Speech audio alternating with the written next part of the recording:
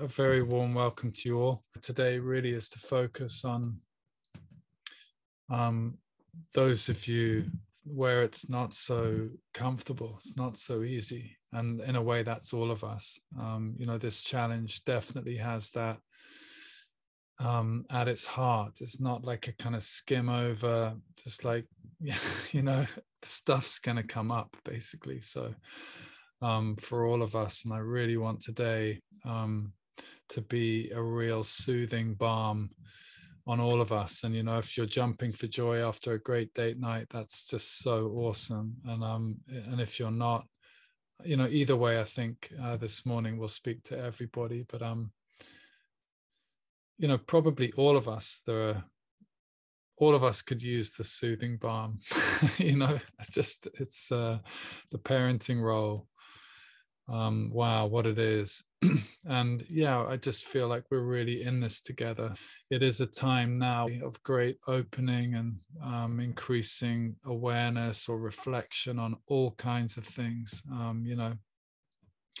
So yeah, today is really dedicated to the bold and the brave, who are opening up wounds and uncomfortable reflection on all kinds of things today, where it's like, wow, it's not so easy, date night, or whatever it might be, whatever all of this could bring up. Even our own past, it all comes up, our own ways of being parented or our own education. And just to say, tomorrow we'll focus completely on education.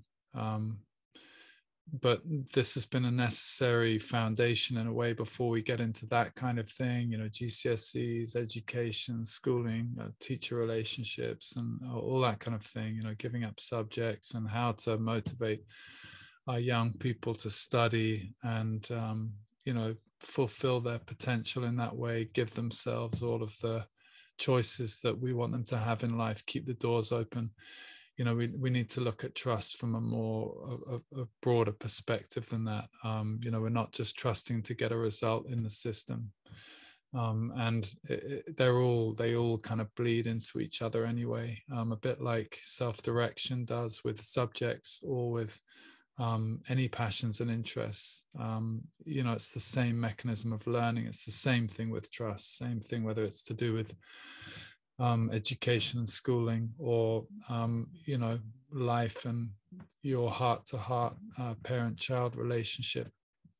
Really understand feeling inspired and conflicted. That is definitely the vibe right now. Probably everyone like, yeah, great, Henry, and also like, whoa, a lot coming up. So one friend who's in the group and I've worked with said, whoa, what on earth is day 3 going to be? My response to her is just that I'm reading this to myself to kind of frame in a way today's life.